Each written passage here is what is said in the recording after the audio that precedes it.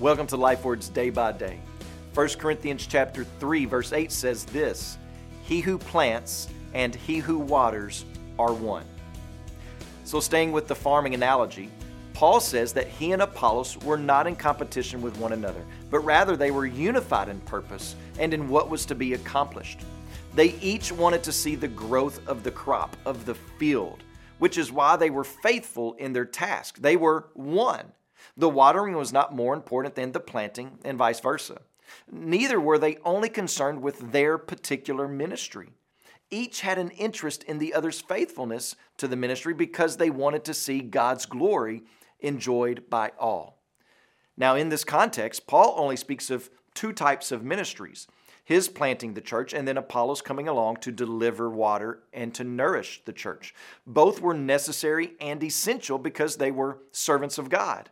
And I think this can be applied across the board to every prayed up, God-born ministry within a church. God does not want to waste His resources.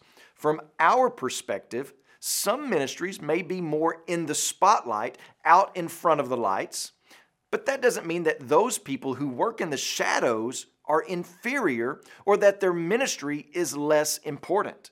If God calls you to it, it is important.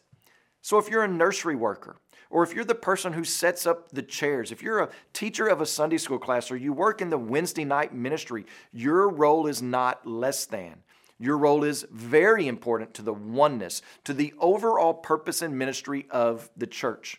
So when a person is saved through the ministry of the church, or when a family becomes members of a church, each ministry played a part in that.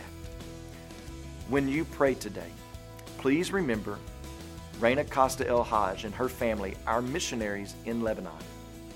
And also remember the Haya Life Word broadcast that's heard in Tanzania.